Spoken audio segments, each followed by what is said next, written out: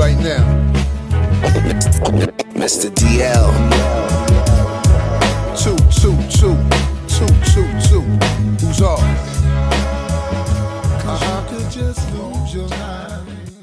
Welcome to the Danger Zone Podcast, episode 56. 5-6. You know what I mean? We hit Lawrence Taylor jersey. We got Big Suge at a private location again this week. No question. We got some back. NFL superstars stopping by the show today. Yeah, legend. Patriots. Talk about Super Bowl history and all that shit. So what you got going on, Big Suge? I'm trying to, What about me? I didn't get to say Chef Tommy. Oh, Chef, I didn't say my name. Wow. He in his feelings and cut me off. I'm in my feelings because I feel like people might hit on you in the future, and I don't want it to happen. So you don't want it to happen? Oh, now you a hater? Hey, ladies be picking him up in the grocery store. I'll be giving him his ups. Hey, what do you mean? What about Rod? Oh, he hasn't been hitting on her. He left me. He ghosted me. Your boy Rodman. No goodbye, no nothing. Anyway. That's okay. I'm doing better and fine without you. Just this week, your boy. Lil Nas X. Oh, geez. Or should we say Lil Nas X? He was sued for $1 million because they had a party at a mansion. You know, these people rent out promoters, rent out. It's like a venue. Didn't invite him and probably paid some cash. But him and along with the producer Zed, I guess that's the dude who does music with him, and a promoter, they were sued $1 million. They supposedly trashed the joint, went crazy in there. It's just a brief story. We don't even need to get into it deep. But like, as we stand now, your boy's Old Country Road, Old Country Road is getting sued for $1 million. Good luck to your boy. Damn. You know what I'm saying? What kind of damage did you do? That's a lot of money. I said, what kind of damage did he do? You know they do that stupid shit. Motherfuckers probably peeing in the fireplace. Oh my God. You know what I'm saying? Fucking dumb shit, like, you know what I'm saying? Yo, I always feel bad for whoever has to clean up after them. Fucking, yeah, that's what I'm saying. That's the worst. Like when we did the video X-Girl to Next Girl, Gangstar, we were in this mansion, and that's when I first started to realize, like, oh shit, they be renting these shits out. And dude was walking around everywhere. That dude was basically following us all around and shit. I'm like, yeah, all right, man. We know this is your friend. You know what I'm saying? So we're not gonna take nothing back off. Yeah, so we see what happens with him. Also, another thing that happened is Busta Rhymes was walking through an airport. Oh my God. And this woman came up and thought she could caress his cakes. What? So she walked up behind him and she grabbed his ass. So what he did was threw his drink on him. Splash, right? So now, think about it. They don't know what made her feel so comfortable that she could grab his ass. You know what I'm saying? Maybe he got a juicy one and she was like, whatever it takes, I'm in. Well, he splashed her. But you have to think about it too, though. Because if a man does that, then we're like in the Me Too moment. You see what I'm saying? Well, technically it's assault. Oh my God. No, it is. It's the same thing. So he did what he did. He kept it moving. But I mean, people just don't know. You can't just go out and just grab motherfuckers like that anyway. So Bus did what he had to do. It is what it is. He kept it moving. What's good with you, D? Nothing, man. Just I don't know, something's going on with the microphone here. I don't know what's going on, but well, I know there's a lot of air in and a lot of air out. Let's talk about the 50 greatest rappers of all time. What do you think? The 50? You saw the list? What'd you say? You saw the list? Oh yeah. So we got 50 Cent, we got Reverend Run, Melly Mel. We got a bunch of people on there. There's no one on there that there's no one that wouldn't be my list, but there's no one on the list that I was really like, this guy shouldn't be on the list. The closest person to me was Common. That was the closest to me. Closest that shouldn't be on there? Yeah, I don't think he shouldn't be on there, but if I had to say, if I had to move him for someone, I would have picked him first. You know what I mean? Or maybe like Melly Mellis. Well, if you think about it, though, when you see certain of those rappers, if you see certain ones, you know that a part of their pick was because of where they came and what they did for the culture and the history. Because you think of Run DMC, it was a more simplified cadence, you know, but we was all riding on it when it came out. It was all, that was what we knew, like in the forefront. It was all, that was what we knew, like in the forefront. You know, then it got more intricate, you know, with the Big Daddy Kanes and the Rakims and Melly Mel. Now think about it, Melly Mel was storytelling and they had some joints, but he was talking about freebasing. He had a song called White Lines. I'm just talking about how you think about the great things. He White Lines, when that came out, we didn't even know what the hell he was talking about. We thought when he said bass, we thought he talking about do-doom, do-doom, do-doom, do, right? That's what we think. And then I found out, you know, years later when the epidemic hit, right? Then when that hit, then I was like, oh, these motherfuckers are talking about freebasing way the fuck back then.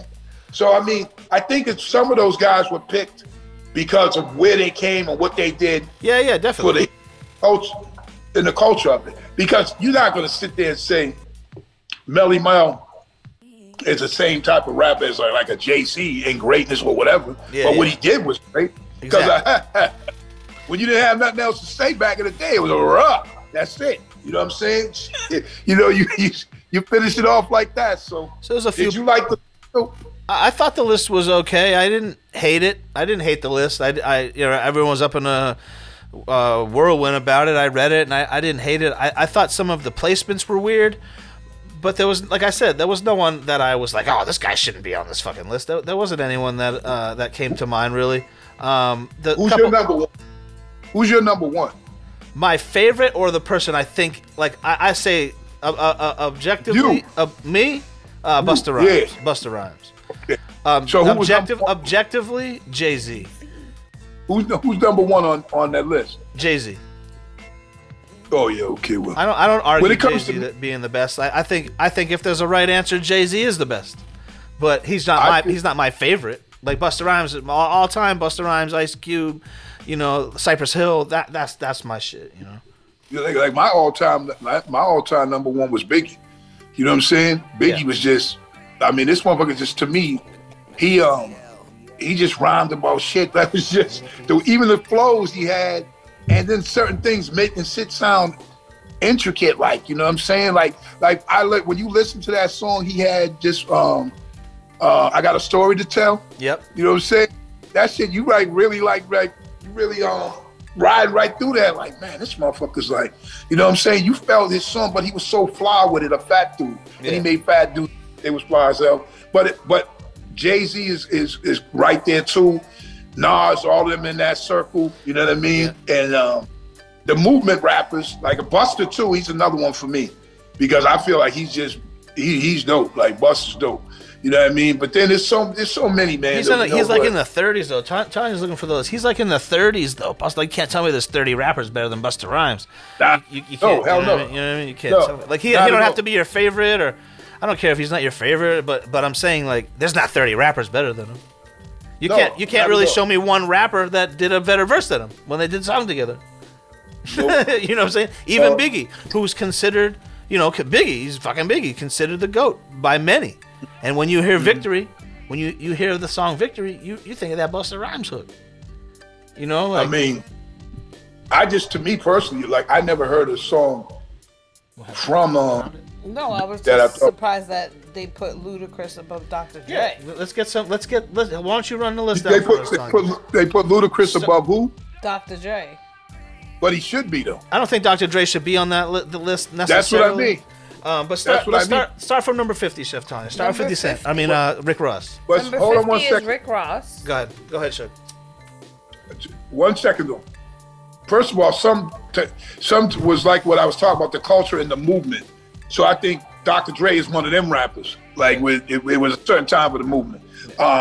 Rick Ross wouldn't be on my greatest top 50, but go ahead. Okay, go ahead. You? 50? You? Are we talking... All right, before we start talking about this list, are we talking our 50 favorites, or are we talking 50 for what they did for the culture? Because I hate to say it, he kind of did it for the culture. I'm saying, big thing. No, for you, that could be your... Nah, he's not on mine, no. I'm looking at this list and I'm saying, I wouldn't have him on there. But go ahead. Yeah, so we'll do it that way. We won't take it personally. We'll just say if they belong there or not. Yeah. So to me. 50's Rick Ross. Yeah, Rick Ross. Yeah, I don't think so. 49 is Rev Run DMC. Run belongs there, but I don't know why DMC's not there. But whatever. Do you think I think DMC was better? I don't know. That's just me. See, I feel the opposite. Okay. You know what I mean? He was more amped too. Like, see, remember DMC used to do a lot of the reverb. I'm not going to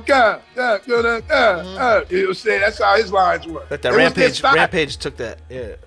48 is Melly Mel. Melly Mel, 48. I said Rampage kind of took that style. Yeah, he could be on there because that's part of that's like a culture move. But go ahead. 47 MC Light. MC Light, 47. Yeah, she's another movement. Yeah, she could be on there. 46 Jadakiss. Jadakiss. Yeah, definitely. But they're saying Jadakiss is the 46th best rapper. I don't know if that. He's not on my 10, but I don't think 46. I'm like, oh my god.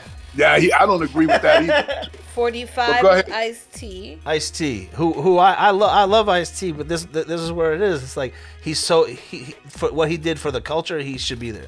He's a movement rapper, but to me he's not like as a rapper. He did an interview. He did an interview one time, and they say Ice-T, you say you're the world's biggest hustler. Why you say that? Why you think you're the world's biggest hustler? And he goes, because I sold millions of records and I can't even rap.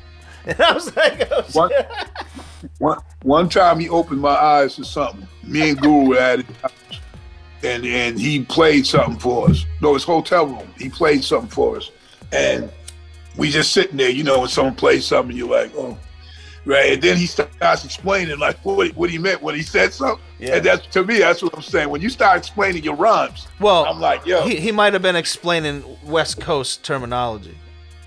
No, we knew that. We have been around. Yeah, but he might not know you know that though. Trust me, DL. We knew that. He just knew that we didn't react to the line that he thought was dope. Oh, okay. You see what I'm saying? Yeah. Well, I wasn't there, so I don't know. And I'm saying we're sitting there, and then he's like, so when I said that, I mean for this to be like this. Like, he was like, oh, okay. But, yeah, I wouldn't have him there, but go ahead. So I think we lost it here, but I believe the next one was Queen Latifah. Queen Latifah. I put her there. She should be on there, even though a few people wrote some rhymes for her, but it is what it is, culture. But she also did a lot for the culture. Yeah, but a lot of these people on this list got rhymes written for them. Like 50 Cent wrote rhymes for LL Cool J. That shit was like, oh, broke my heart. You feel me? Of course. So go ahead. Who was that? We got hold on. Sorry. We're at Queen Latifah. I'll give it 43 is Bun B. Bun B. What do you think? Bun B? I like Bun B, but 50? He wouldn't be there. 50? He wouldn't be there for not me. For me either, no. I like Bun B. I don't think he's whack, but I don't think he would be there for me. Go ahead. Oh. Excuse me. Hello? I'm sorry, we're looking at this. They got everything on the internet is just full of ads. So Bun B, yeah, I'm a fan of Bun B. But I wouldn't have. Hold on. Okay, so 42 is Redman. Redman for sure, but you can't tell me there's 41 better rappers than Redman. That's where like he's on my top 10. No. Phone died. Oh, the phone died. 41 was E40. So yeah, her phone died, so we can't go through the rest of them. But it's all good. You can't do it on yours? No, because it was making the shit run slower. Yeah. But yeah, I don't know. I just thought the list was crazy. Here we go, right here. But like I said, there's so many ads. I'm gonna try to do this. What did you think about who was the last one? Redman. Redman's on my top 10. So when I saw him there, I was happy, for sure. But I want to know where y'all do that show at. Yeah. I'm trying to get up on here and share it. No, I can't do that. What else we good? But yeah, I saw everybody freaking out about it because their favorite rapper wasn't on this part or that part. But I'm trying to do it because here we go. Let's just go through it. Number 42, Redman. Number 41, E40. Culture, West Coast. He made so much money out there doing his thing, and so he's a movement. Yeah, I put him on there for that. I never really liked the style, but number 40, Dr. Dre. We talked about his relevance for sure. He brought us some of the biggest rappers of all time. Right. But like you're saying, we all know if someone wrote your rhymes. Ludacris. Jay-Z. Ludacris, number 39. I think Ludacris is dope. Ludacris is dope. Yeah, Ludacris I thought was like the new Redman, and I liked him. Gucci Mane. I think he should. Nah. He definitely. I think he should be there for one reason. Like if we're talking relevance, he really changed how a lot of people rap. Yeah. And, you know, mind you, I don't look at him as being whack or nothing. I just would say where I would put. I don't know if I'd have him on that 50 list, but go ahead. All right, 37, Common. We already talked. Yeah, I'd have Common. I like Common. Yes, yeah, I wouldn't have Common, and it's not even because of what happened that night in Miami. It's just fucking, I just wouldn't have him on there. Nah, that's my dude. Number 36, formerly Mos Def. Yeah, Mos Def. Yasin. He's dope. I don't know if he's on my 50. He's good. I don't know if he's on my 50. He's dope. He's definitely not on my 50. What am I talking about? Future, number 35. Nah, out of there. Boom. That's just some shit they put on there because he's the man. He's the dude now, but yeah. Molly's and Percocets, whatever, man. What, that's his joint, Molly's and Percocets? Yeah, that's one of them that blew. That shit blew. Next one, Chuck D, Public Enemy. 100%. Hell yeah. Yeah. Maybe I'll scratch my feet again. Yo, pass the weed again. Oh, I ain't there 2 weeks in a row. I ain't get no pre-rolls. Damn. 33, Busta Rhymes. You can't tell me there's 32 rappers better than Busta Rhymes, dude. 100%. That's just not true. T.I., number 32. This person who wrote this article says T.I. is better than Busta Rhymes, and we're going to stop right there because the rest of this shit is ridiculous. To me, I think T.I. is good, though. I do. But he's not better than Bust, but I think he's good. So, the list is crazy. Everybody has their opinions. But what else happened this week, Big Shug? I mean, a few things might have happened, but if I can, I could jump off of hip hop real quick. Yeah. And I just want to a shout out to Patrick Mahomes and the Kansas City Chiefs for winning the Super Bowl. Mm-hmm. So I know Maria picked Kansas City. Who else did you? I did. I'm the official. We tied as picks. Me and you. We had the same amount of wins and losses this season, but I won the Super Bowl. So I crowned myself season 1. He won the Super Bowl. Super Bowl winner. I'm the man, son. I'm the man, son. But no. It was good. It was fun. It was Maria. Nobody remembers the season. They remember the Super Bowl, though. Yeah. And one thing about it is, congratulations to Kansas City Chiefs. Hell yeah. Because Patrick Mahomes won in 5 years. He's won 2 Super Bowls and it's been his AFC Championship game every year. It's an amazing feat. People get their like they like to say panties in a bunch in New England because they feel like, oh, here's somebody might catch up to Brady. Well, that's so much off the radar. Like it's so far away. On him because he might. So if he does. Well, because the reason why people do it is because it's New England, and that's who they ride with. I know where it's coming from. Yeah, absolutely. I know where it's coming from. Look, we're celebrating Tom Brady right now too. Like he's retiring. The man's amazing. But listen to this. You're always going to measure something against greatness. Tom Brady has done something that someone most likely won't do. I mean, if I see somebody get 7 Super Bowls or even 6 or even 5, right? Because there's a bunch of guys that got 2 and was like, boom. But so I'm congratulating him for that, even though Jalen Hurts had the better game. Jalen Hurts was phenomenal. Yeah, they didn't lose the game because of Jalen Hurts. If they won the game, he would have been the MVP. He threw some passes, he ran, he scored 3 touchdowns. He was something else. So all those people, they say, well, it's because he has weapons around him and certain things. No, that boy, he played. So shout out to both of the teams. Yeah, it was awesome. Great. They both look good. It was a great Super Bowl. I like everything about it. Entertaining.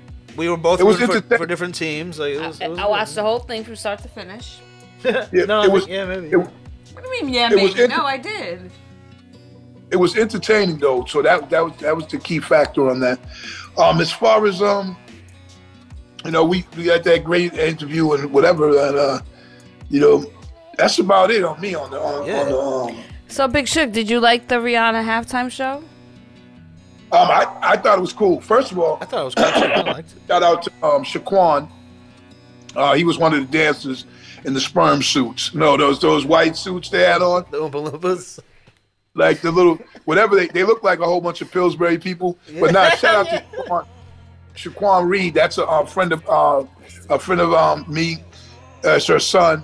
and he's a friend of the family actually. And her son's one of the dancers. He's danced with Chris Brown and everybody, man. I thought that was dope. But it was dope to watch it. Actually, I was most impressed. I think his last name is Stapleton. I got to look him up. Yeah, the guy at the beginning of the game with the long hair and Chris Stapleton. Man, he was so soulful, man. The dude was dope, man. I loved it. You know, so I enjoyed that him singing. What did he sing? Was it National Anthem?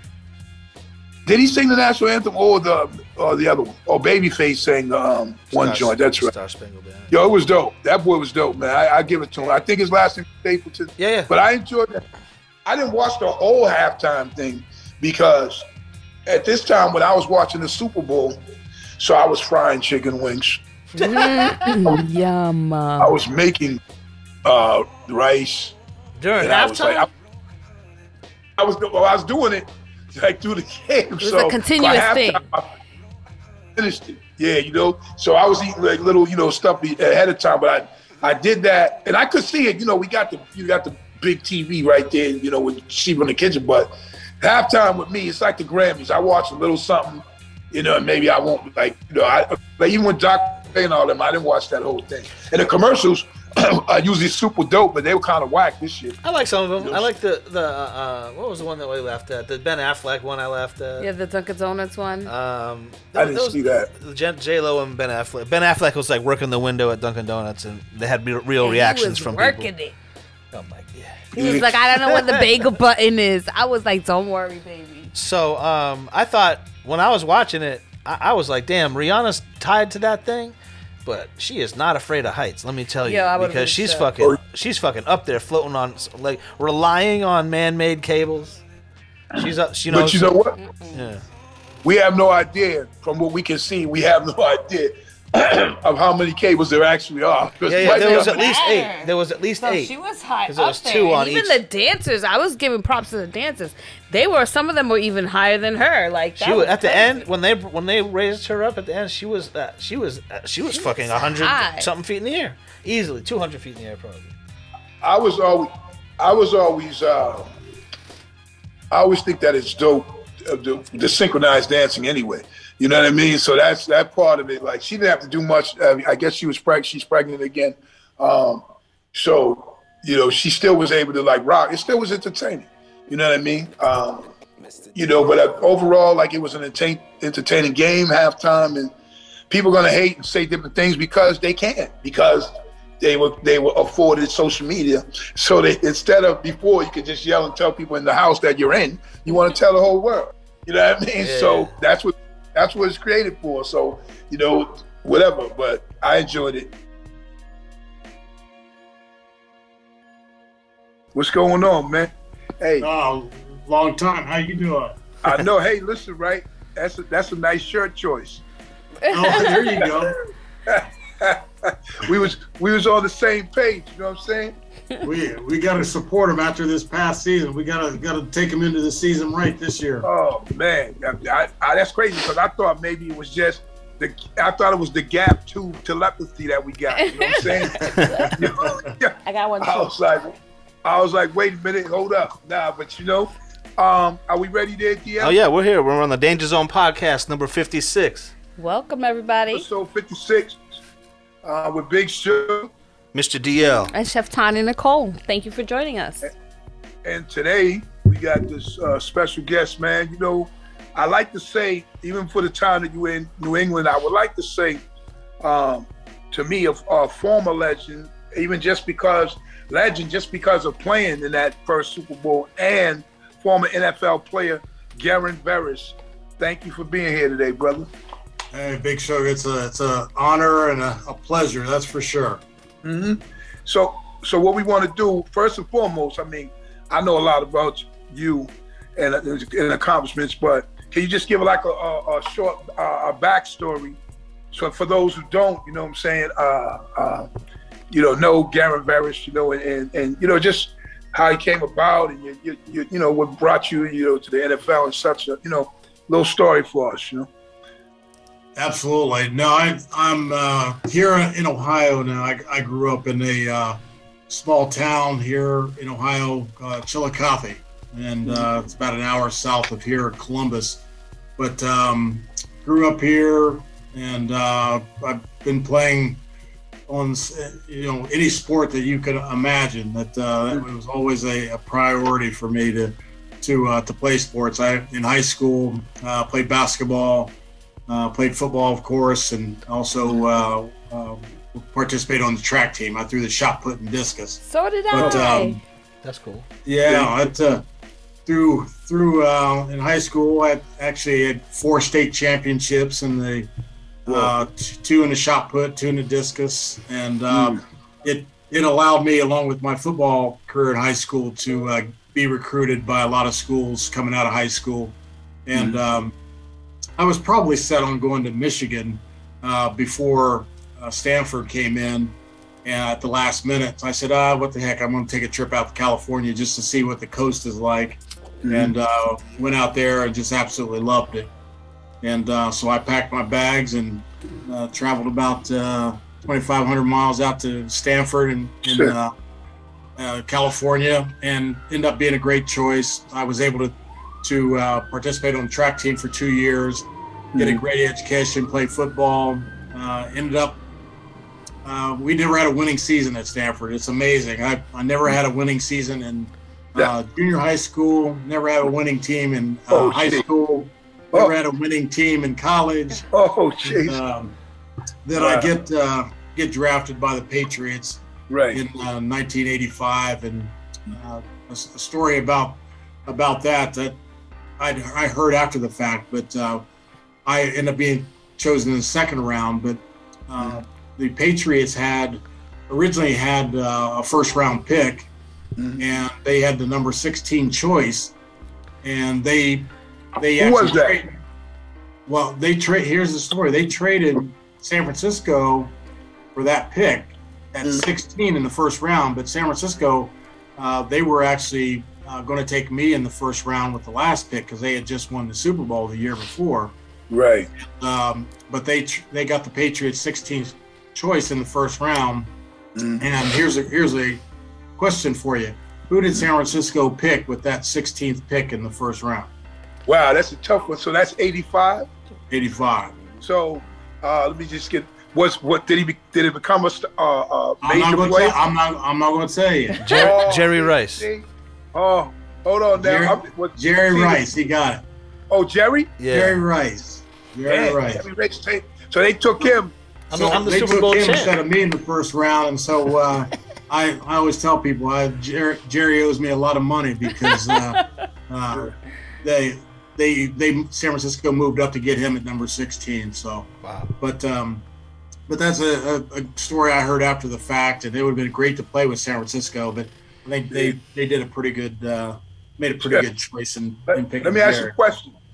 Just hold the track for a minute. So when you were in high school, though, because a lot of people, I've dealt with a lot of football players and family, and guys that are still playing now and stuff. And when you were in high school, what did you play in football? Like, you played multiple positions, or?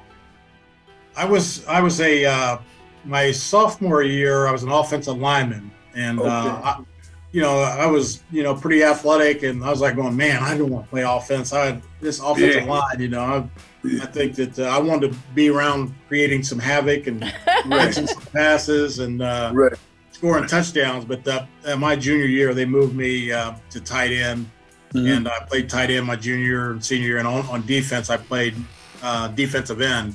So, but when I got recruited out of high school, I was in the top 2 or 3 tight ends in the country. Being recruited out of high school. And so Ohio, the only school that was recruiting me as a defensive player, actually at the time, was Ohio State.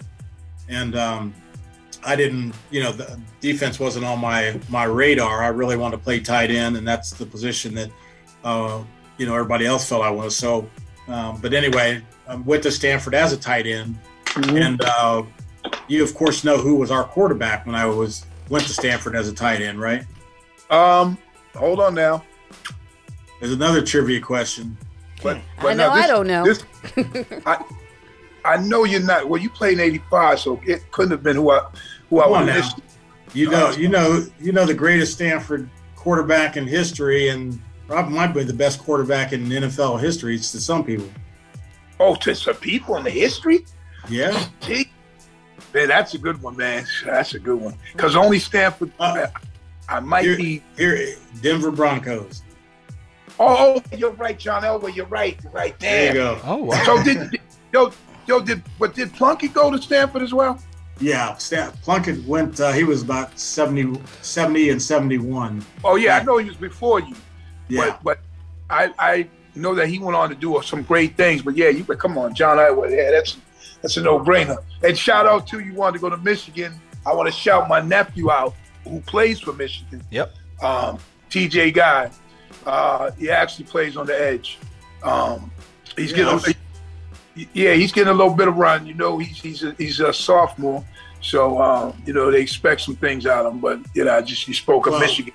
Well, it's like being here in Columbus, Ohio. This, the Ohio State-Michigan rivalry. There's no bigger rivalry in college football. Alabama, Auburn, but Ohio State-Michigan it's an incredible rivalry, and when that game is coming up, I mean, nobody does anything else but focus in on that game. Oh, no question. I'm gonna, and actually this year coming up, all things come together. I'm trying to go to that one. You know what I'm saying? And I'm always supporting them. But I like to see that. It's funny, when I was a kid, I wanted to be a Michigan Wolverine, and Bo Schembechler was the coach. I peeped the age. This might be one of them shows where I actually might be older than you. But so Bo Schembechler was coach, and I was like in the 3rd or 4th grade. So I wanted to play football, and I studied and learned what a Wolverine was. Because I was like, what the hell is a Wolverine like? You know what I mean? I'm a little kid. So then I learned, and I was like, man, I really want to go to Michigan. Played ball and went through my stuff. And then when that was one of the recruits for my son. Shout out to Tremaine. And then my nephew ended up going there, and I was like, wow, that was something else. So, the beat goes on. But one great thing. You said, go ahead. Go ahead. I was just going to say that I grew up a Buckeye, so I mean, it was just amazing. It would have been, I wouldn't have been able to come home if I'd have gone to Michigan and grew up a Buckeye. I had a lot of friends that they were really upset at me that I didn't go to Ohio State, and a lot of people I still talk to, well, you should have gone to Ohio State. And I said, well, I think I did pretty well for myself. Was Woody still the coach then? No, Woody had gone on to had punched that player at Clemson during his bowl game, and he got fired. And so they had the new coach, Earl Bruce was. Earl Bruce. Okay, I'm familiar. Yeah. But I was just saying, man. You said I wouldn't have been able to go back to. I wouldn't have been able to go back to your hometown, but shoot, it might have been a little different playing for Woody and them guys. But we know that was that era, so it was a little different. Screaming, grabbing. You know what I mean? You said you live in Columbus right now. Yeah, I live in Columbus, and I'm about 5 minutes from Ohio State in the stadium, and I'm just around all of the Buckeyes here. I get a little tired of hearing about them all the time, but I know my sophomore year when I was at Stanford, we went back to Ohio State, and we actually beat Ohio State in Ohio State. I had about 100 family and friends in the stadium, and you want to talk about somebody being happy as hell. That was a big win for us. I was born in Dayton. What's that, like an hour away? Yeah, I was just in Dayton the other day, matter of fact, for a doctor's appointment. How is it in Ohio right now? Is everyone freaking out about that whole train thing, or? Yeah, I mean, we don't get so much of it here in Columbus, but we had 70-degree weather today. It set a record.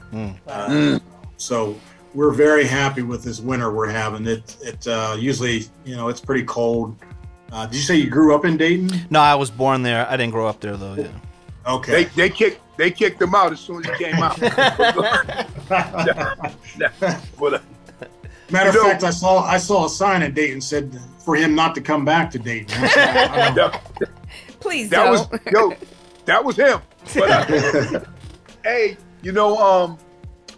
so the first one thing I wanted to say, and see, it was crazy because me and Phil was on a plane going to see Tremaine play, and I'm sitting in the row with we're sitting with Garin, and I look at him, you know what I'm saying, and I'm like, damn, this dude looks familiar, you know what I'm saying? Because I've been a fan of sports and football and Patriots my life, and then I was like, yo, did you play for someone? And then he told me, so we were talking over her, so we ended up sitting next to each other, get more deep in the conversation. But one thing I do remember is like your first year was when you guys went to the Super Bowl, right?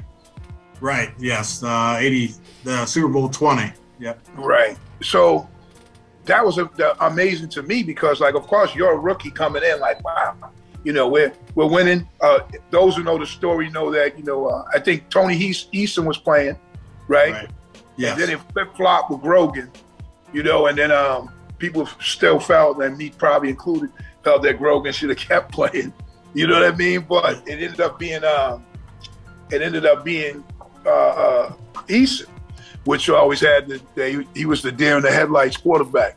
So the crazy thing about it is so you're playing this iconic team at the time. I mean, the Bears, man. You know what I mean? And you guys who had known about their record, they were on this team that they still have one of, I guess, probably considered the greatest defense of all time. One of them, if not, the one. And so going to play in that game, like, what was the mindset for you, like, at that point, though? Hey, Suge, I tell you what, I was almost like a deer in headlights myself, because I mean, here I was, and this funny story about the Super Bowl is that the previous year I was a senior at Stanford, and right. the Super Bowl 19 was played at Stanford Stadium. I don't know if you remember that. No. Right. It was San Francisco and Miami, and so they were recruiting people to do work for the Super Bowl, and I actually got a job. I was standing as a security guard on the field, Super Bowl 19 as a security guard along the Miami Dolphin bench, and then that next year, I was playing in the Super Bowl, starting at defensive end, against the Bears. I mean, it was just such a freaky thing, and I'm just like, here I am. I'm 22, first year in the league. I'm playing with Julius Adams. I'm playing with Steve Grogan. I'm playing with Steve Nelson. I'm playing with John Hanna. All these guys who've been there for years and had never been to a Super Bowl. And here I am coming in my very first year and being able to play in the Super Bowl. So, it was a new experience. I didn't know what to expect. When we were in New Orleans for the game, I had my whole family down there, and I should have been out partying like everybody else, but I was just like I was so concentrated in on, man, I gotta do well in the game, and so I didn't really experience the whole Super Bowl experience like I should have. But I was hoping to get back in another Super Bowl, but that ended up being the only one that I played. You were before your time. It's like it's done. It's over. Do you think going to the Super Bowl in your first season kind of like messed with your journey as far as like the struggles of a player trying to make it and all that? No, because when you start the season, and especially after being there the first time, you're like going, okay, we've got a good enough team to get back there again. There's no reason we can't get back there. And we had a good season the next year. I think we went 11-5. I think the next year, and we played Denver in I think we won the AFC East that year, and we ended up playing Denver out in Denver. We lost, I think it was like 22-17, but I think a lot of people forget about that, how well we did that second year after that first Super Bowl, and but Denver got us late in the game, and so that was about as close as I got to a Super Bowl again until my last year when I went back out and played for the 49ers in the 92 season, and we lost to Dallas in the NFC Championship game that year. And that's all she wrote at that point. So the thing was, did you get to sack Jim McMahon though? I didn't sack him, but I sure knocked the hell out of him. I mean, I wanted to hit him so bad, but I'm hip. Probably more than any quarterback because he ran his mouth, and I was just he was. But I tell you what, Jim Man, great competitor and great football player. I have nothing against him. It's just like when you run your mouth on the field, though, you want to knock some teeth out. Right. So. And for me, it was like I think a question I might have asked is for those who might not know, there was a folklore sort of player. Bigger than life type polarizing play at the time, William Perry, Refrigerator Perry. He was a fat dude who could move. He was like, he was an athletic fat dude, like before Vince Wilfork. I know about that. Even more athletic, I feel, than Vince Wilfork, because what he would do, and then he was that first guy when they would do those short yardages and have this dude run the ball and score touchdowns. So when he excuse me. It's all good shit. We got you still. We hear you. When he when he was running, like, did you have to even go up against him when he was running? Oh yeah.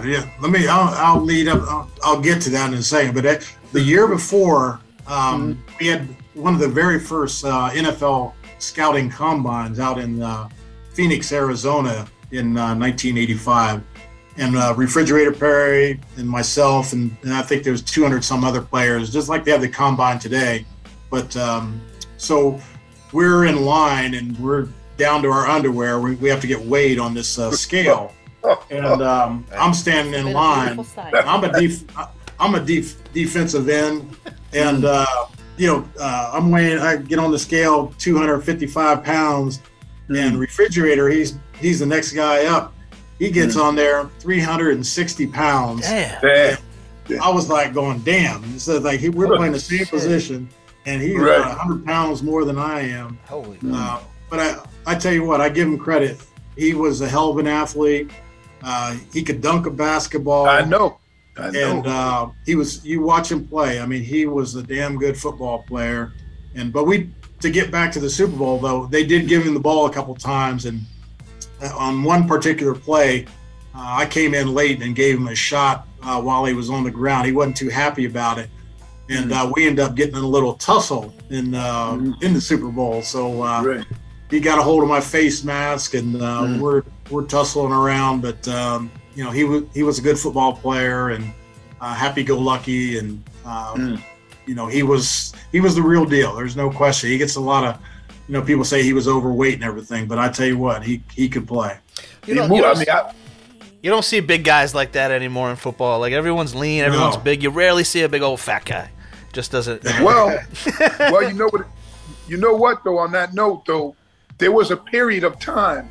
Yeah. When he was an anomaly because he was athletic and could move.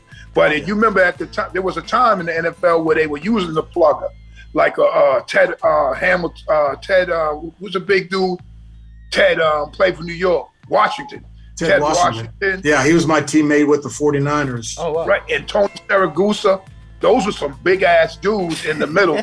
When the NFL was like trending to having that big plugger in the middle, you know what I mean? Right. Kind of went away from it. But the quarterbacks weren't as mobile as they are, Oh yeah, you're not getting them if you were like how those guys were. I mean, you were pretty quick.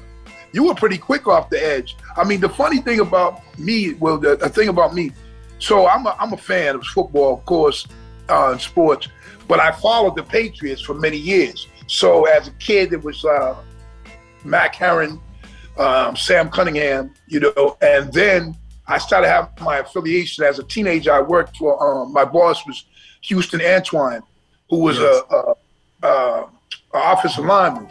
Yes. I was like 16. He was a big dude, bow-legged. I heard he could make some barbecue too. Oh yeah, he probably could because he looked like barbecue. But he was. I worked for him, and he used to talk. And I used to tell him about my aspirations. And then after him, we had a clinic at school where Tim Fox and Mike Haynes came. And then years, fast forward a little bit, then I became friends with Leon Gray, who used to frequent Mattapan where I live.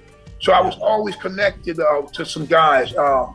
Then I think it was a Jarvis Redmond that also played on the Super Bowl team as a running back. I think he was out of Arizona, which he tried to be a Robert Weathers. No, not. I know Robert Weathers. This dude was Redmond, right? Redmond. Redmond. Yeah, he played on one of the Super Bowl teams, and he was one of the many NFL players that wanted to be a rapper. So I met him in the studio a few times. What I'm basically saying, there was every part I was meeting somebody or having an affiliation with someone from the Patriots. And even right now, Damian Harris, we converse a bit on social media, and I had met Strager's. It's a place in Boston, Italian, high-end place. So I'm just saying, I've always had this connection. That's why I was like, when I talked to you, when I saw you, people I saw Garin on the plane, probably talked the whole flight because it was like, wow, I was immersed in that, and plus the hip hop. So after how long were you a Patriot, and then where did you go after that? Yeah, I was there for 7 years. Towards the end of my career, I had some knee surgeries, torn meniscus and cartilage. I missed 5 games, 6 games here, and then in '89 I got hit on a goal line play and tore all the ligaments in my knee, and was out. That was a game that everybody in New England talks about and knows about. It was we played the Green Bay Packers in the last preseason game of '89, and myself, Andre Tippett, and Ronnie Lepet had season-ending injuries. Tip tore his pectoral muscle off his chest, and Ronnie Lepet tore his Achilles heel. Oh. And but those are really I can visualize. Those are bad ones. Ooh. Oh, I mean, it was the only time. I mean, I can remember that vividly of trying to get up and not having any stability in my knee. And I actually cried on the field because I thought that was the end of my career. I thought I was done. And but through hard work and everything, I was able to come back. But I played another 3 years after that, 2 with the Patriots, and then my last year, my 8th year, I was part of that. All that we were didn't have a collective bargaining agreement, and I ended up going to court with about 8, 9 other guys.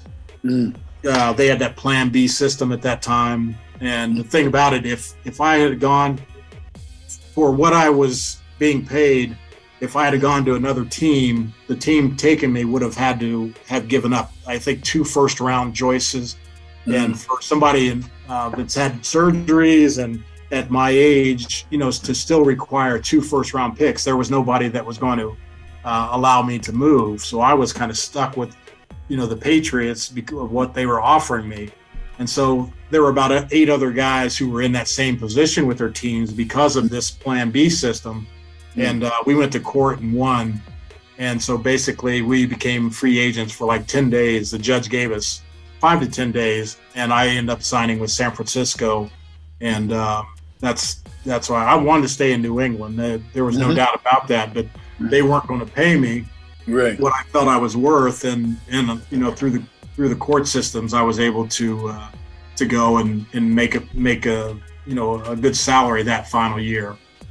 It's amazing to me too, because you can you can't remember every player on teams, right? But I remembered you because you were a good player. So that's what I mean, like the separation of like you were good. I knew that off the edge, that's what I look for anyway, like, rushing the quarterback and, contain and all that stuff. So I used to watch you and I was like, man, this, like, you was really, we all, like, I'm talking about New England, was like Garin Veris. We knew like that this was a good player, even when we lost you. So, that's, coming in my rookie year, I mean, as I said before, I was new, and, I ended up getting 14 sacks my rookie year. And, but, to have Andre Tippett on the other side, and Don Blackman, who was a hell of a player also for us. Even Lippert too, right? Yeah, Lippert. We had, Fred Marion, Roland James in the backfield. I mean, we had a hell of a defense. And, 14 sacks my rookie year, and then I think I had 11 or 12 the next year. it was just fun because we could lay our ears back and go, especially when you had Tippett on the other side and such a strong inside play for our defense. And Ronnie and Roland and Fred and all those guys shutting them down, in the receivers, it allowed us to get more time for sacks. So it was a good time for the Patriots. So as I fast forward a little bit now, so we know it was a different time, a different era, what do you think about today's game and how do you view that? Well, watching the Super Bowl, I thought it was a great Super Bowl this year. And I think it's a great season. I don't think there's any, true dominance in the NFL. I like that, that there's some, evenness to the league. But I thought the two best teams played this year, and it was fun to watch and a great Super Bowl. But those guys they're big, they're strong, they're fast. It's fun to watch. But then again, on the other side, what happened to is it Demar, who things like that. It just makes you wonder that the guys are getting so big and strong and fast.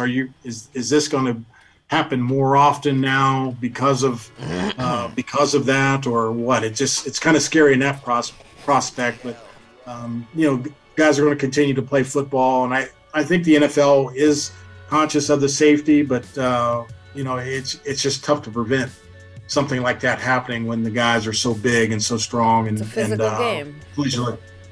Pardon me, yeah. I said it's a very physical game. There's going to be injuries. That's just what's going to happen. Well, if you think about it too, like, so you being a defensive player and a rusher, so one thing is, like, even me growing up playing football, which was the same era, the game was, I'm knocking the hell out of him. You know what I'm saying? I'm going to, like, when I get this quarterback, I'm going to body slam, I'm doing whatever. So now, and that was it. And then sometimes I even speared. That's where I came from. So I cracked right between the ribs, boom, or the chest. Didn't matter. Exploded, blow him out. I remember one. Damn, I didn't want to play against Big Shug then. No. You took it to the level. Hey, one football player said that, one NFL player, I can't remember who, he said that they used to call certain quarterbacks candles, right? And then because one blow and they were out, like done. You know what I mean? I was like, damn. So I knew that's what you were trying to do. Now I watch the game and I see guys get there and pull both their hands back, try to roll over without touching. It's crazy. Like, I know they're protecting the quarterback, but man, that part right there sometimes is so iffy. And what do you feel about them calls and stuff like that? It definitely it's on a pass rusher's mind, because if you're close, before you could just take them out with no problem. But now the guys have to worry about getting flags, and if they just as you said, just blow on them, they might fall over or look at the ref and the flag comes out. But but it's like anything, you have to adjust to it. That's the game. You have to adjust. It's a different game from when I played, and I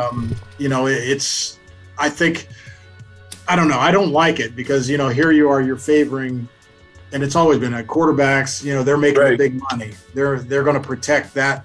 That's what the NFL product is. It's scoring touchdowns. It's scoring, and that's the framework of the NFL, and they're going to protect that. And the players just have to, and coaches have to make the adjustment. So that's really what it comes down to. How do you feel about, so now, how do you feel about the advancement and the fact that I want to say, black quarterbacks, black quarterbacks being at the forefront. Yeah. But it's also, to me, it's two things, because it's black quarterbacks, but they're more athletic. The quarterbacks that we see, they run around, which was when you were playing, obviously that was taboo. If you was that, you was going to be a defensive back. You were going to be like, what the hell are you doing? Stay in that pocket. You know what I mean?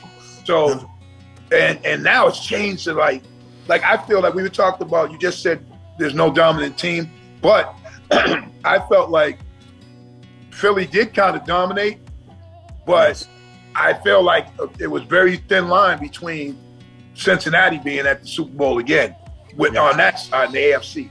So as far as like just speaking on the black quarterback and things like that, like what do you feel about that now? Because when you played, obviously that was, I mean, was Cunningham playing when you were playing?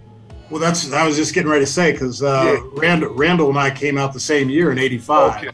So I played with Randall. We were in the Shrine Bowl out at Stanford in '85, and I mean, he was at UNLV, and I mean, you could tell he was going to be a good quarterback, but because of his style, you just wondered, the NFL had, I think I saw a fact. I don't think every NFL had a black quarterback until I think 2000, I want to say 18 or 16. Mm-hmm. So I think the last team that had started a black quarterback was about 2018, and I think I remember them saying it was like a Geno Smith with the Jets. I think that was the Jets were the last team to have a starting black quarterback.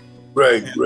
But you think about, from 1968, I think Marlon Briscoe was the first black quarterback to be a starter in the National Football League. So it took from 1968 to 2016, 17, 18, somewhere around there, for every team to have, a black starting quarterback.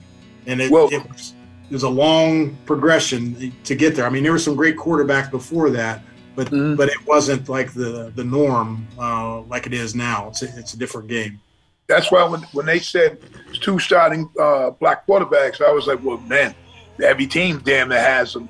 And then you talked about Marlon Briscoe starting, but the first guy who really started a season with regularity was James Harris. Yes.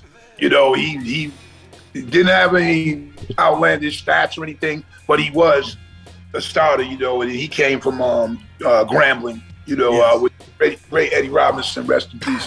The thing with me is just watching that and the evolution of it, and how, like I said, it was taboo before, but how great it is now, because if you think about it, Doug Flutie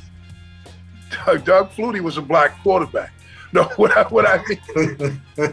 mean is, if you think this is how I'm paralleling it, because the way he's short, the way he played, he was short, he was athletic and could run, and he could throw, and they didn't want that yet.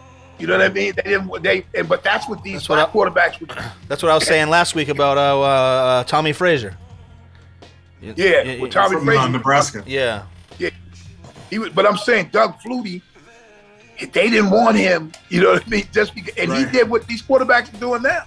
You know what I mean? But before, when I say it's black quarterbacks, because a lot of them are playing this style. But I also, when I first went to see, first time I went to see everybody black on a team was when I lived in Atlanta in the early, I guess mid 80s, somewhere around the early 80s, where I first went to Morris Brown's and Morehouse games and all that. And I was like, damn, like black punters, receivers, everybody, quarterbacks that were in the pocket, I was like, this is my first time seeing that stuff. So it's just, to me, it's come a long way. And then, I like it myself. I was just. What year was that? What year was that you're talking when I was out in Atlanta? Yeah. Like 83, 82. Okay. Probably 83 or so. Yeah, 82, something like that, But I mean, that was my first time seeing like all of that, Yeah. And now just where it's come, it's just a great thing. Got another question. Oh, I got a Super Bowl question since we have a guy who's in the Super Bowl. How did you like the halftime show? The Rihanna show. Did you like it or did you not like it? I liked it myself. I liked it. I mean, I was traveling. I went to Huntsville, Alabama this past weekend, and I was driving back. My niece plays volleyball. She does travel volleyball. So I drove down to Huntsville, about 7 to 8 hours on the road, and didn't get to see the halftime performance. And I got back.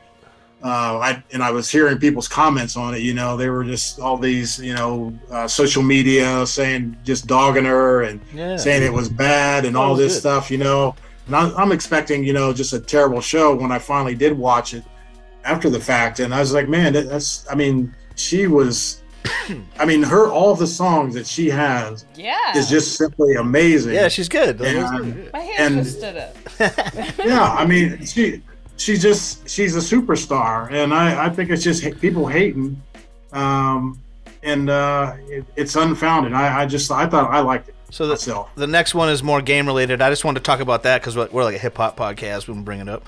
But did you think there was any controversial calls? You know, because I just wanted to talk about the two things people were complaining about, and those were the two. I mean, people got to realize there are calls like that every damn game that's played in the NFL. Yep. And they should have been more worried about the field. I hear the field was just terrible. It was slipping like crazy.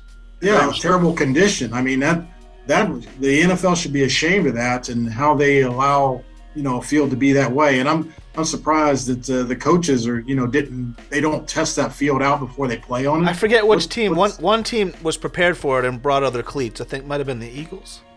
They brought extra throughout the game. You kept seeing piles of cleats on their sideline because they had played there earlier in the season and it looked like they were slipping the most of them. Yeah, that's. It might have been the other team, but one of the teams was prepared for it and brought extra cleats. This still didn't help them out. It looks like that they're playing on not ice but like oil or something. It was crazy. Yeah, I mean it looked bad. I mean I just it's hard to believe that they would have a field like that in such a big game like that. Have you ever seen in all your years? Have you ever seen someone purposely not score a touchdown in the Super Bowl? Yeah, I think it was the Patriots. The Patriots Seattle game. I saw it. That they just sat down, in right before the goal line because they want the clock to run out.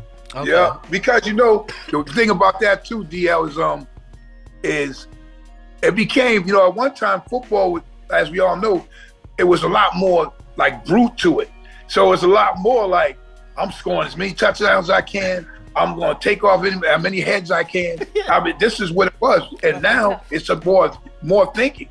If you see when the dude went down and slid, he was mad that he didn't go down earlier. He almost ran into the end zone. Yeah. Travis Kelce was pointing to his head like, think. See, so that, back in the day, we were football players, they were like, you didn't think. You're looking for somebody to hit as they go into the end No zone. question. Oh, I could get it easy. I mean, one of the biggest things for me too, and I feel was the difference of the game, it wasn't the fumble to me. Forget that. It was how do you have two plays, where receivers are wide open like that? Right. Those are two touchdowns. You know what I mean? Yeah. Like they were wide open. No one was even cleared next to them. Yeah. This is a Super Bowl. Like that was amazing. And then I heard their defensive coordinator got a job on another team as a coach. Unbelievable, man. Yeah. That's the thing about it. I mean, Kansas City obviously saw something and I heard Mahomes talk about it. Said, we felt that we had the right play call because they were looking to mix them up on those particular plays, and whatever they saw about how the defensive backs would react to this particular formation. They felt that that's what was going to happen, and it sure enough happened because they were both wide open. That's our coach right there.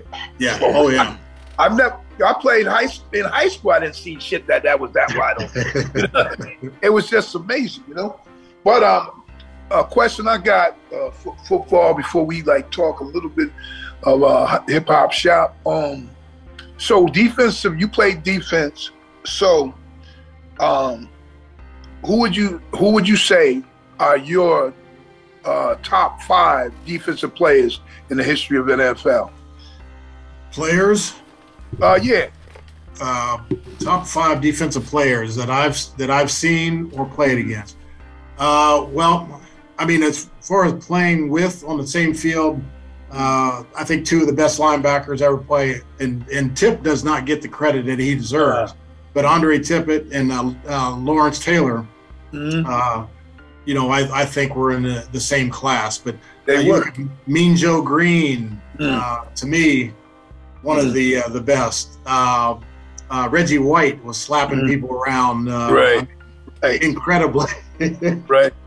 And on, let's see, defensive back wise, I mean, Primetime was just one of the best. And let's see, if I could give you one more, who would I say? I'd have to say Ray Lewis in the middle. Wow. So. Yeah. The crazy thing about it is, I know I like Mike too, Singletary with the eyes. Oh yeah, yes. Yeah, Mike was ferocious. But it's crazy that Joe Green, because growing up the time we did, so even though I was always a Patriots fan, but I was also a fan of the Steelers, and the players and all, and rest in peace to the great Franco Harris, who recently passed. But me and Joe Green used to play, and I remember that he would swear and threaten the players in front of him. You know what I'm saying? I'm gonna fucking kill you. And I was like, oh, so I learned this. That was my team. So I learned. So that's what I did through my high school career. That was me all day. I was saying craziest. What had you in the head before I even came off? I was in the backfield before, but I just remember learning that when I heard that from me and Joe Green. I was like, oh. So that made me be a player who was like, not only was I gonna be, physically prepared in the weight room and all that stuff, I was talking and getting in it. So you know what I mean? It's crazy. Well, that's Mean Joe was. I remember seeing that was it Football for Life they have on the NFL channel that they had with Mean Joe, and I guess I don't know if it was after his first or second year with Pittsburgh, and he actually left camp. Said he wasn't going to play anymore because it just wasn't working, and they had to convince him to come back and play. So it's just amazing that he was willing to, almost on the verge of just leaving football early. But they came back, and that after that, what they did from 75 to 78, I think they won 3 of 4 Super Bowls. So it was amazing. We still know who those players were. I just thought of something. Hold on a second. Were you on Family Guy? Oh man, how'd you know that? He's quick with that. Yeah, I'm. You on Family Guy, right? Yeah, how'd you know that? I won. He's quick with the finger. He's quick with the finger. He's quick like that. Well, if you run into any of the TV execs, I'm looking for my payday because they use my name on Family Guy. That was your name. I knew you played Bo Jackson in Tecmo Bowl or something like that. Yeah, I'm chasing Bo Jackson all over the damn field, and I can't catch him on the Tecmo Bowl. Okay, that just popped into my head. That was weird. Yeah, did you ever have any stories about Bo Jackson, or you play against him? Well, we played against him one year, and the guy. I still feel that if he would have played his whole career, I think he would have been the best running back ever played. Yeah. I think he's like the best athlete that ever lived, probably natural athlete. Well, what he did on the baseball field is incredible. Football, it's insane. Crazy. They're saying to be an all-star player in 2 professional sports. It's wild. Yeah. Well, I feel like Bo would have been probably the greatest at running back, but it's still always. I still feel like the all-time leading rusher, if he didn't walk away right now, would be Barry Sanders. Yeah. Barry Sanders, who has a better highlight tape than that dude. Yeah, Barry's the only guy I've ever seen. Bo Jackson. I swear he'd run forward. It seemed like he could just magically jump backwards. Yeah. I mean, it's crazy the stuff. Let me tell you. DL. No, I know Barry. To number 20, I know Barry Sanders. I was just teasing you. So I was just recently watching because it pops up on social media and it'd be like Barry Sanders was putting players in a blender, right? And then it shows them against the Patriots that whatever that game was, and this dude is literally stopping on dimes. Guys are spinning around like you're spinning. In defense, they don't ever spin around. Like these dudes are spinning. And this dude is doing things, and then he's out for 60 years. Amazing, man. Amazing guy, man. And then you have another guy on the other end of it that just ran people over and then ran away from them, who I think as a kid I was just admired and just man. So he's the only player I'd say, damn, I'm glad I didn't have to get hit by him. The boss, Earl Campbell. Earl. No, listen, let me tell you, Earl. First of all, he had 30-something inch thighs or something, right? They were ridiculous. And he was fast and powerful. I'm jealous. Well, what he did to Isaiah Robertson of the Rams, that famous hit, where he put his head into his chest and knocked him back and then kept going. Oh, my God. His career was probably over. That play has been played, I don't know, that's got to be a world record because that was the NFL, and Earl just demolished the linebacker. And people didn't want to tackle Earl. And Earl was like a smaller version, was like a Robert Newhouse. These dudes were built like little, like truck. But he was there's nobody like Earl Campbell that's ever played the game. Nah. Earl, and he had the Skoll commercials and all that. That's the thing. Skoll, brother. It fit him. It fit him. It was perfect. Before we get into music, Chef Tanya, what did you want to ask about the football? You had a question? Oh, I just wanted to know if, during the time that you played, you guys talked a lot of trash talk on the field. Yeah, I mean, there was a lot of stuff talked out there, and still to this day. I mean, it happens. But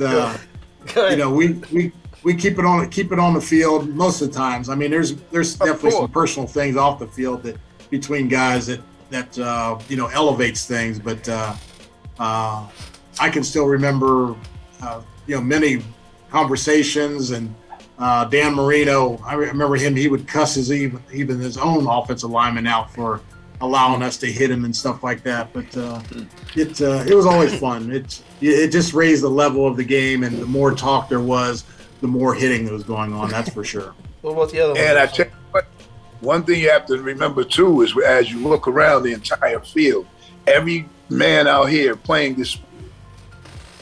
Oh.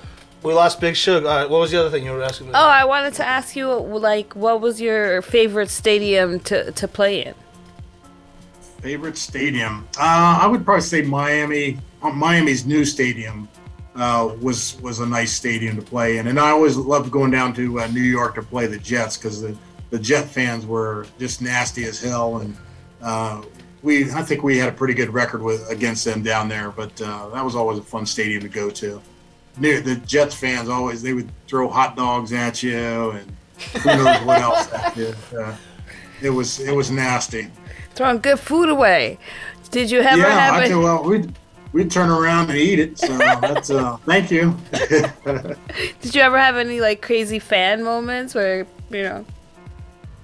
not me personally. I know when we would go on the road. I know that there was this one woman who she would be at the hotel door waiting for the bus to come, and she was a big Tony Eason fan, and we'd always used to laugh. This be the first thing we'd look for when we got to the hotel. There she is, Tony. There she is. It's like you knew you were home if she was there. Oh yeah, yeah. So it was. There's always some crazy stories on the road trips, and that's probably the thing I miss the most about playing is the fun that we had together, the Monday night chicken wing and beers and tequila that we would have at local restaurant and bar there right next to the stadium called the Eagle Brook. Shout out to the Eagle Brook. We spent it seems like millions of dollars, and we ate a lot of chicken wings and a lot of tequila and a lot of beer. Two of my favorite things. There you go. We gotta go try it out. So we lost Big Shug, but I think he's gonna be signing back in here in a moment. But Big Shug told me you're a big hip hop fan. Oh my gosh! I tell you what, it's like when I left Ohio, I didn't know a whole lot about hip hop, and when I went to Stanford and when I went out in the early '80s, and hip hop was even in high school. I mean, the first song, of course, is Sugar Hill Gang. Where hell yeah! I mean, just that's when I've really first started, and once I started later, even before Sugar Hill, of all the DJs and MCs that were coming out of New York where it originally started. Over the years, I've just learned the history and I was just watching last night on PBS. They have the 3-part series on hip hop. I don't know if have you seen that or heard of it? I heard of it. I have not seen it yet. But yeah, they're doing a really good job on the history. Those documentaries are so addicting. There's one on organized noise from Atlanta that's like life changing. The documentary is so good. Did you see the Billboard Top 50 rapper list? I've seen a few of them. I haven't seen the latest one. They just put one out this week. They had they had Jay-Z at number 1 and Rick Ross at number 50, and then a whole bunch of people in between. But they had some they had some good people on there. No one else. I remember when I met Suge on the plane. I mean, when I heard that he was with Guru and out of Boston. I mean, it was crazy. That's what I wanted to talk about was music and him being in the music business and his thoughts of the whole industry and where hip hop was going and it's amazing where it started and where it is today. Yeah, it's really good. We're sending him back the information. I don't mean to be rude. I'm trying to put it in here. Yeah. She's just. I don't know. He got kicked out somehow. But it's all good. He's coming right back. He's texting me right now. Okay, I just sent it to him. So yeah, it was. That was cool when you said you were born in Columbus or you're from the Columbus area. That's kind of cool. Did you see all that stuff that's going on out there? What you're right near it. All that stuff with the train or whatever. Not really. Well, it's near the Pennsylvania border. I think it's East Palestine. Is where the train derailed. But they're talking about the fumes and things that may be contaminated. People had issues with their eyes, pets and animals dying, and people with sore throats, and just who knows what. Yeah, who knows the government. The government really hasn't come out with, how dangerous these fumes are or whatever, but we haven't had, I don't think it's blown this way. I think it's more blowing east and that's terrible because we see it on we see it all mostly on social media, so you never know what's real and what's fake. Yeah, it's a mess. I mean, I think the whole thing is people haven't been allowed to go back and I think they are back in their homes now, but they're just worried about water being contaminated, the waterways and everything else, what it could do to, in the future. Right. People who women may be pregnant. Is it going to affect pregnancies or anything like that? So hope not. This is a question that Big Shug likes to ask all the guests. He keeps saying he's trying to get in here, but we'd like to know he said, oh, there he is right here. I see him. You just got to accept him in. So I'll let him ask you because he's back. That was just a little technical difficulty we had, but at least we got to know about what's going on over there. Our hearts and prayers go out to everybody involved. And he's back. Oh, there he is. Big Shug, you just have to unmute yourself. We can't hear you. Yeah, we good. There you go. All right. Welcome back. It's time for your question, Big Shug. Huh? It's time for your question. Oh, no, I got one more before we get to that. Okay, cool. Hell yeah. So listen, as you know, we talked a lot about football and what have you, but Garin Veris, I know from meeting you that you're also a hip hop fan. You was rocking with us in the '90s and what have you. Oh man. Do you listen to hip hop or are you I do. I don't listen as much as I'm on Sirius XM. Rock the Bells is on my of course Sirius station that I listen to, and Shug, when I met you, I was so excited, and you told me you were with had been with Guru and Gangstar, and I mean that was a time when I came back to Boston. That was in '85. That's when I had bought a place in the north end of Boston. I had this nice place on the water. I had a stereo, and I was buying CDs down at Tower Record on Newberry Street in Mass Ave. Yes, sir. I lived in that Tower Record probably every like in the off season, I was on there and there like Saturdays and Sundays, about 3 or 4 hours a day, looking for new music and the latest hip hop at that time. But that was when I was in my prime of listening and just a wide range of what I like. And I was saying earlier when you were away that they have that special on PBS right now about the history of hip hop and from the earliest times, Melly Mel and Sugar Hill Gang and I mean it just, and I remember you going down to New York at that time, taking the train down and hitting some of the clubs when hip hop was really big. I wanted to ask you, you remember a club called Nels? Yeah, listen. So Nels. So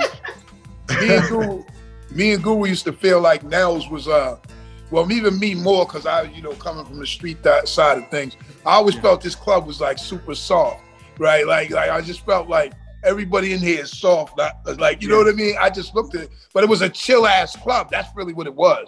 That might have been a little more exuberance on my side, just being a little, I'm big shit, whatever. But so that was the same club, where Tupac infamously was in the center of the floor, having a woman was performing oral sex on him. That happened in Nels.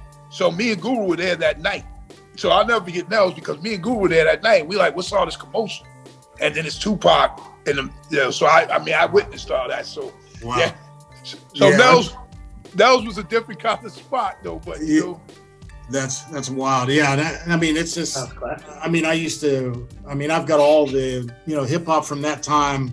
Right. I actually sold a bunch of my CDs and I recorded a lot of the music, so I've got it in my files. But as I said, I listen to every day. My station stays on Rock the Bells and listen to as much as I can, and it's been a big part of who I am for a long, long time. So the other day, just recently, we'll probably touch on this later in the show anyway, but we just lost Dave Trugoy, the Dove from De La Soul. I saw that. And I seen you respond to that. You was just listening the other day, and it was just musics like that too, where like they were so different. Yeah. But it was funky though. It was it still different. had its place. Yeah. But they went against what was the norm. But it to me it had that impact. And I just when you had said that, I knew like listening at that time. I don't care. You could have been listening to the hardest of hard or whatever you was listening to, but you was also listening to De La Soul as well. You know what I mean? So, but I got another question before we let you leave. I'd like to know 10 of your favorite MCs. So just give us 10 of your favorite MCs. Oh my goodness. Rappers. From that time. That whatever. And I thought about this. I'm like, and I was like going, I'm going to come in and think about this before I got on. So I'm going to give you a list that some of my favorites here. I'm going to go probably beyond 10. So I'm sorry. I got to. So here's Grandmaster Flash, Eric B. and Rakim. Let's see, Sugar Hill Gang, Slick Rick, BDP, Big Daddy Kane, Curtis Blow, Schoolie D. I mean, that song, What Does It Mean? I mean, to me, that I don't know. That was just something hit me with that. But Beastie Boys, Ultramagnetic MCs, CL Smooth, EPMD, of course, Stetsasonic, MC Light, NWA, the DOC, the DOC, in California. I mean, that was different from the New York scene. Something about the DOC and their beats. I mean, it was amazing. He has a new song. He has a new song with Dr. Dre. It came out. It was released solely through Grand Theft Auto online. Remember? 6 Dr. Dre songs came out, and they were released through the Grand Theft Auto game. You can find it on YouTube, but that's where they're from. You know what I'm saying? And DOC does the hook on one of the songs, and it sounds crazy. It's a really dope song. Wow, you got his voice that out. So, Special Ed, Brand Nubian, Mantronics, Cool Mo D, Heavy D, Rob Bass, DJ Easy Rock, Fat Boys. I mean, Fat Boy's nice. Hell yeah. First Fat Boys got nice. Absolutely. You was listening. You was listening. I love it all, and but the two step to the arena, unbelievable. And what's the other one? Around 91, 92. That's early. I just can't. That was the daily operation time. Daily operation. Oh, that was that time. Wow. Double Gang Star. Nice. Yeah. Yeah. But man, we appreciate that, man. Listen, we glad to have that you came through, man. You know, because like I'm a fan of. I don't know. Before you go, so what are you? Are you still affiliated with football in any way, or what are you doing as far as that? You know? Well, my job now, I'm a fundraiser I work for a nonprofit, the Ohio History Connection. It's a nonprofit that we support all the museums around the state of Ohio and all the historical landmarks and buildings and things like that. I work for that organization, but I'm still involved in our NFL players, NFL alumni here in the Central Ohio area. We've got so many Ohio State players, professional players who are still in the area. So I keep in touch with, and all the Bengals, the Players Association down around the Cincinnati area, I'm in contact with also. So keep in touch with them because it helps me in my job, but I'll also go participate in a lot of charitable events, help people raise money, and still do that. So stay close to the game. It's been my life, and it's just done so much for me, and I enjoy it. No, that's good. Hey, Chef Tanya Nicole. Yes, sir. Where you at? I'm here. Hey, Shug, you missed my talk about you're going to have to go back and look at me on the Family Guy. Look me up on Family Guy. He was here for that. We're definitely gonna do that. We are definitely. I don't know why, man. Like I that just popped into my head while you were talking. I went somewhere else for a second, and I was like, wait a second, and I was like, my brain is full of useless information, and right now one of them just played out for me. Well, I need your help too. You guys are in the entertainment business. I need you to find how I can get some money for them using my name like that without my permission. So. Oh yeah, you definitely got it. Yeah. Hey, is the Family Guy the one that had Stu on there? DL. Yeah. Stu. Oh yeah, Stu. Yes. Stu. Yeah. Stu was my man. He was that baby hanging out, right? Yo, so listen, Tanya, what's good on the? Please let us know your social media handles so that everyone can see what you're doing, whether it's philanthropy or NFL related or your nonprofits. Yeah, I'm on Facebook at Garin Veris. You just look me up, and if you want to become friends, see what I'm doing, absolutely hit me up. LinkedIn, and I swear it's like Google. You just put my name in with the stuff that they know your underwear size, they know your shoe size. Trust me. Well, then I'm definitely gonna look it up. Everything's up. Well, I want to know where those offices are because I got to come visit the office. That's I'm liking this interview. Oh yeah. Hey, yeah, we're gonna have to have you come through for part 2. You know what I'm saying? Absolutely. Because we're in Lowell, Mass. Right now we're in location. Like I'm out in Mass right now, and DL and Tanya at the basement in the sky over there. And Lowell, the basement in the sky. You know what I mean? So studio. I have to ask: is Tanya married? No, I am not married. You better fill that in. You better fill that in. I'm not single either. She's not single. She's not married. We're on air. We're an on-air, off-air couple. All right. Yeah. So you're a lucky man. Yeah. Well, they're saying. Thank you. So what they're saying is that their relationship has a lot of air in it. That's all. Yo, but you know how in radio, it's a staple in radio that the two male and female hosts You don't know if they're married or not. That's kind of all across the country in every city. There's those two people that you hear on the radio every morning, do the morning show. Like, are they a couple? I don't know. I'm not now sure. we're gonna have to edit this for the ratings. So that's why I said on air, off air, because that's really a thing in radio. You know what? Hosts pretend to be a couple. So years ago, Garin, you probably remember a show, The Rockford Files. Yes. Right. So remember, I forget who the woman was, but he used to do Polaroid commercials with this woman. And everybody thought they were married, right? But they had so much good on-air chemistry. They were like, really, I forget her name, but I remember I can picture her, but I can't think of her name, too. Yeah. I mean, Gretchen Hoyt Corbett? Huh? Gretchen Hoyt Corbett? Does she have blonde hair? It's an American actress, but I don't know. That's who came up when I... He used to do a bunch of... Yeah, she got blonde hair. Blonde hair. He used to do a bunch of. He did a bunch of Polaroid commercials with her, and she was an actress, but they just seemed like Linda Evans. Huh? Does Linda Evans sound more? It could be her. Okay. I think it's her because she was well known too.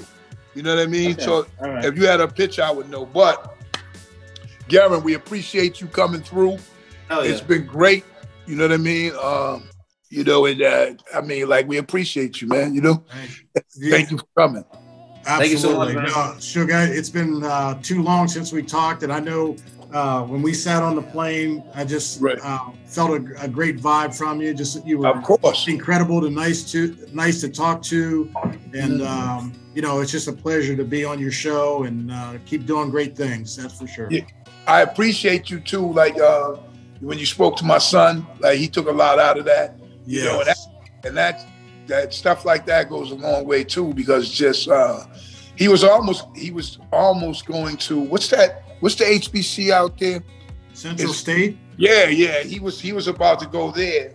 He ended up going to, now he's at Southern Connecticut State University, and he's doing well. But he was getting to go there. He had took the trip out there. I wasn't even thinking that you lived out there. I thought you was down the Cape for some reason. Yeah, I was on the Cape. I moved here 3 years ago. Oh, see, I had no idea, because I probably would have said something like, if I knew you were there, I didn't. Yeah. He was like, Dad, that was kind of far. You know what I mean? Yeah, well, I was just at Central State last week for they have a national Afro-American museum and cultural center at Central State, and a great museum there, and just a great university. So yeah, he didn't one of the reasons why he didn't choose the school is because they probably had about six coaches in 5 years. So it was one of them situations where, you know what I mean? It's the school's in the middle. Did you go out with him or? Nah, he went by himself. The school is in the middle of nowhere, really. I mean, there's really nothing around there, but you know, it's a great school, great history there. And but you know, if you want to be out in the cows and the pasture and everything else, cow pippin's all you're gonna get. Hanging out at the Dairy Queen because there's nothing going on. You know what the funny thing is when you know, they tell the coaches, I don't know, because maybe they were their first year or whatever, and they tell them do whatever you need to do, and then they tell the player, speak to some of the players, because now it's a social media thing. And then when he spoke to the players, that isn't what you want him to do. You know what I'm saying? Because they were saying like, if you don't have no car out here, excuse me, you can forget it. Or if you don't do that, they need to learn that the recruiting tool is not telling the kids to ask those players. You know, because they're gonna tell them. You gotta know your people. No question. Thanks again, Garin, man. Appreciate you. Thank you so much. Oh yeah. All right, you guys take care. I enjoyed it. All right. If there's nothing else to do, no, it's that time. It's that time of the week, man. He got shocked when I brought up that Family Guy thing. I don't know what he said something, and then I looked down at up over here at his name, and my brain just went off in another direction, and I was like, "Yo, this guy was on Family Guy." I gotta go watch it. Investigate so I can get my money. I gotta go watch it. You thought it was Stu. Yeah. So I remember Stu hung out all night. Was doing coke and all that. You know, That shit was crazy. Him and Slane. Yo, hey, yo, is that the one with the dog? Yeah. That's every show Remember has a dog. But yeah, Brian the dog, the dog talks. It's a New England show. It takes place in Rhode Island. The daughter fell in love with the dog, right? That shit was one episode. Probably. And then it was mad stupid. He was, yo, I can't, we can't do this. It's smash. I don't even watch it, but shit. I just caught that part. Speaking of stupid, who's stupid as hell? Oh, nice transition. Yo, that shit. No, hold it. We call it a transition. We'll call it a segue. We'll call it just pure stupid. No, yo, but anyway, stupid as hell. This week, now even though it's a little old, like maybe a week, but it still was stupid to me because so there was this brother from another mother that was with other and got smothered. Nah, that bullshit. Anyway, this is his brother, right? So he plays for the Brooklyn Nets. He just had came up from the G League, and they interviewed him. I guess he had a good game. This is when Brooklyn had defeated Chicago, and when they interviewed him and were on live TV, he says, "No homo." Right? No. His name is Cam Thomas, right?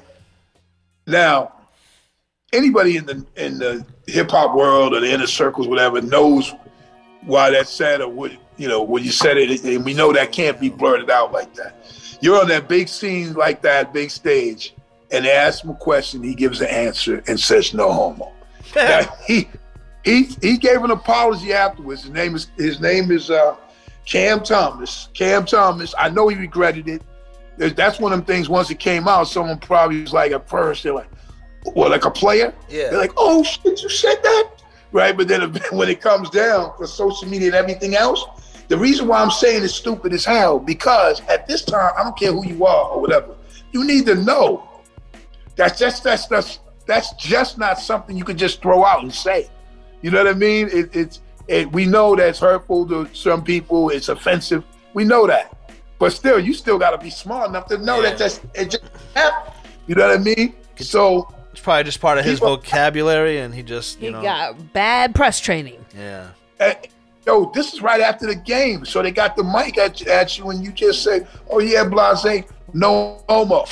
That shit, that shit fucking echoed with, like, how the shit is today. I bet the world stopped. It went, So now you young, Cam Thomas, you young, man. So you got a chance to get up off the stupid list. But this week, man, you stupid as hell. Let's figure it out, man. Let's figure it out, man. And on that be smarter, note, be better. it was another good one, man. Hell yeah. You know what I'm saying? Episode 56. 5-6. 5-6, talking shit. You know what I mean? It is what it is. We here. Appreciate y'all. Remember, excuses have no purpose, so don't make them. Don't make them. Okay, as we grow, we glow. So let's continue. Listen, hit the like button, tune in. We got the clip channel. We got, episodes you might have missed. There's 56 episodes. Think about it. So you can go back and look at them and go see stuff and, and be brightened and enlightened. Like there's some shit you're going to learn, some shit you're going to laugh at, shit you're going to know, be informed. It is what it is. We got days worth of material to listen to. Yeah. Days worth. If you like this one, you might like another one. You know what I mean? Get the popcorn popping and you good. Pop. We out. Peace. On my dark days. On my dark days, I chopped crack on a regular. Ran up in spots and clapped on a regular. Took big fat ass stacks from the register. No matter how hard they tried, they still couldn't measure them. Hard eye.